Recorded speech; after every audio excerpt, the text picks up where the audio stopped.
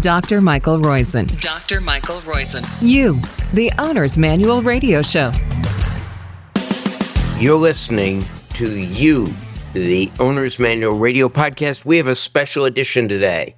We're going to concentrate on several different subjects. One is, you've heard of Ozempic or Mounjaro. They're the weight loss drugs that have created the commotion among celebrities. Well, they decrease craving, and we're going to talk about they seem to be good for decreasing alcohol and maybe even opioid craving as well as tobacco craving. So maybe these drugs are an answer to our opioid addiction or the crazy pill addiction problem and death we're having. Now, we'll come back to that because a lot of this is those drugs, the fentanyl now, are so addictive that one use addicts 17% of people.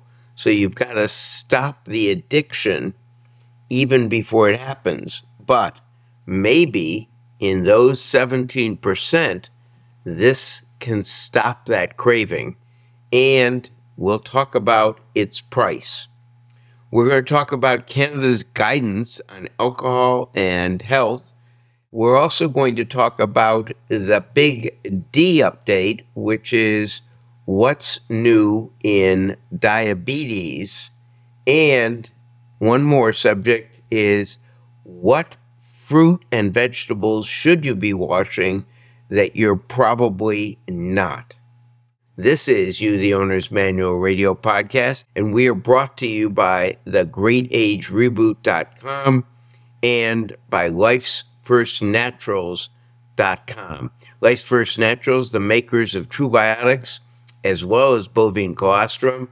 You'll see the data on their website, randomized controlled trials, and understand why I take both. And why we recommend a probiotic and bovine colostrum that is routinely in the Great Age Reboot book and on the Reboot Your Age app that you can get on the website at greatagereboot.com, or you can get in the Apple or Google app stores. Reboot Your Age. Let's first go to what I consider the biggest story, and that is the substance use disorders, including food, alcohol, tobacco, opioid, are both massive public health challenges. And although there are multimodal strategies to address each, the failure and recidivism rate are more likely than an unbalanced U.S. budget. That is greater than 90%. But now we have a new treatment that's approved for obesity that actually decreases food cravings, and in a limited experience of myself and Jeff Onfonzi in Toronto at the Cleveland Clinic Toronto site, seem to affect the others, that is both tobacco, alcohol, and opioids, small number of patients. Well, GLP-1 is a hormone released by the intestines that helps regulate blood sugar. It slows down how quickly the food leaves the stomach, and it helps make people feel more satiated. GLP is also produced by neurons in the brain that may contribute to lower intake of food and weight loss. Now, these drugs, based on their data in diabetics, got approved, that is semaglutide and tirzepatide. I can't pronounce it. It's trizepatide, Mounjaro, and of course semaglutide is Ozempic and Wegovy. They've been approved for treatment of type 2 diabetes and, in the case of semaglutide, for obesity. And although there are downsides, like significant muscle mass loss, lean muscle mass, in the short-term weight loss studies, 40% of total weight loss has been muscle, so you've got to exercise with it. and the need for continued use and a whole mess of unknowns in long-term treatment, they still have had substantial benefits, so they're approved. But recent research in mice and non-human primates show that GLP-1 therapy results in animals consuming lower amounts of alcohol. It was hypothesized to activate multiple areas of the brain that help control craving or reduce intake by lowering the dopamine that's released when you have alcohol or when you have food or when you have tobacco or if you're addicted to opioids when you have opioids. Conversely, in patients who underwent gastric bypass surgery that reduces GLP-1 levels, they demonstrate higher rates of alcohol use disorder. And although it was felt there were multiple factors outside of GLP-1 contributing to that, it is still interesting that this may be a common pathway. So lowering intake of other drugs of abuse, such as cocaine, have also been seen in research studies involving GLP-1 agonists. So other medications approved for weight loss and demonstrate benefit in substance use, for example, bupropion and naltrexone, a two-drug combination. Well, bupropion is approved for tobacco use disorder and naltrexone for alcohol use disorder. Phentermine also has had some benefits in other things. Perhaps GLP has major effects on the broader issue around cravings, be it alcohol, tobacco, drugs, or food, especially the ultra-processed foods. Non-pharmacologic approaches such as CBT and dialectic behavior therapy have similar benefits, but with much less continued success in our experience than do GLP-1s. So there's still a lot we don't know about the GLP-1s, but it seems that the alcohol levels are lower in the studies. Why am I bringing this up? Well, it's our healthcare systems face unprecedented cost challenges and constraints, and innovative approaches to treating multiple medical conditions, especially ones that affect substance use disorder and obesity, are needed. On the other hand, GLP agonists are very expensive, and there has recently been supply chain factors reducing access. Both factors impact equity issues, which is important here, since there are strong social determinants of health predisposing to both obesity and substance use. So although intriguing, it's unlikely that GLP-1s will be the magic bullet unless Novo Nordisk and Eli Lilly get stronger social consciousness. Yes, I believe that if they charge $30 a month, they'd sell enough of these GLP-1s that are like hypertensives needed for the rest of life to see their profits bloom and medical costs in each country to be reduced. What could be better for a pharmaceutical company? To be a boom for themselves and a boom for society. Imagine what eliminating alcohol, opioid, tobacco abuse, and obesity and type 2 diabetes would do to medical costs. Come on, Eli and Nova, help society and the budgets of the developed world out.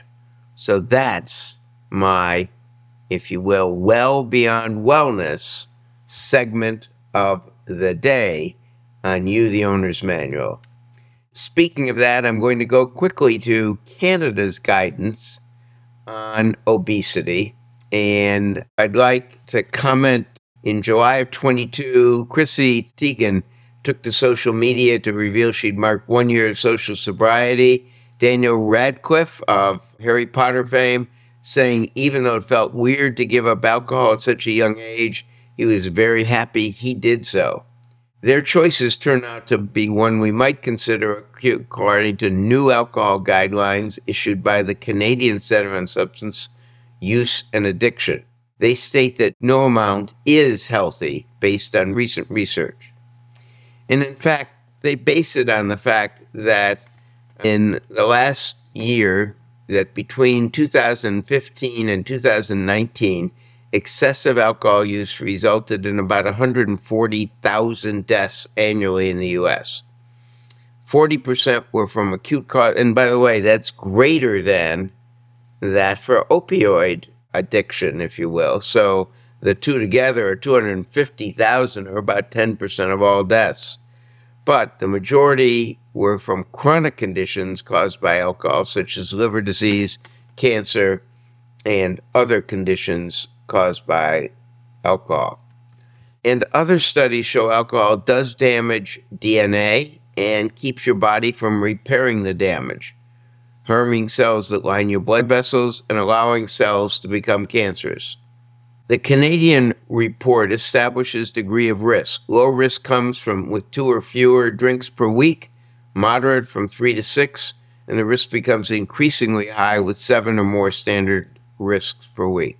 Current U.S. guidelines are 1 drink a day for women and 2 for men, far more than the Canadian system says appear healthy. So what I believe should be done is, in fact, there is a benefit to alcohol.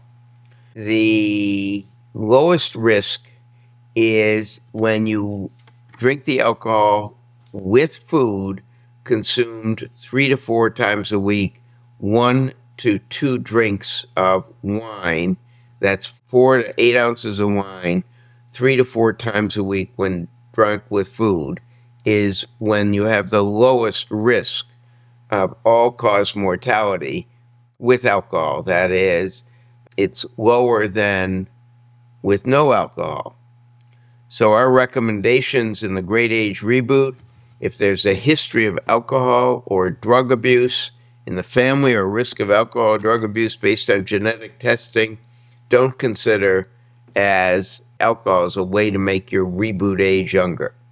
Avoid consuming more than 2 drinks, women or those with flush reaction to alcohol, or 3 drinks any day for men.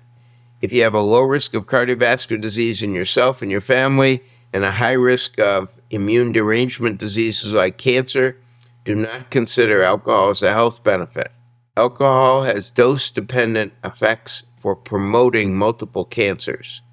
But if you have a high risk of cardiovascular disease in you or your family, and a low risk of immune derangement diseases like cancer, and are already consuming alcohol on occasion, consider making 1 moderate consumption of 1/2 to 1 drink for women and 1 to 2 drinks for men 3 or 4 times a week habit.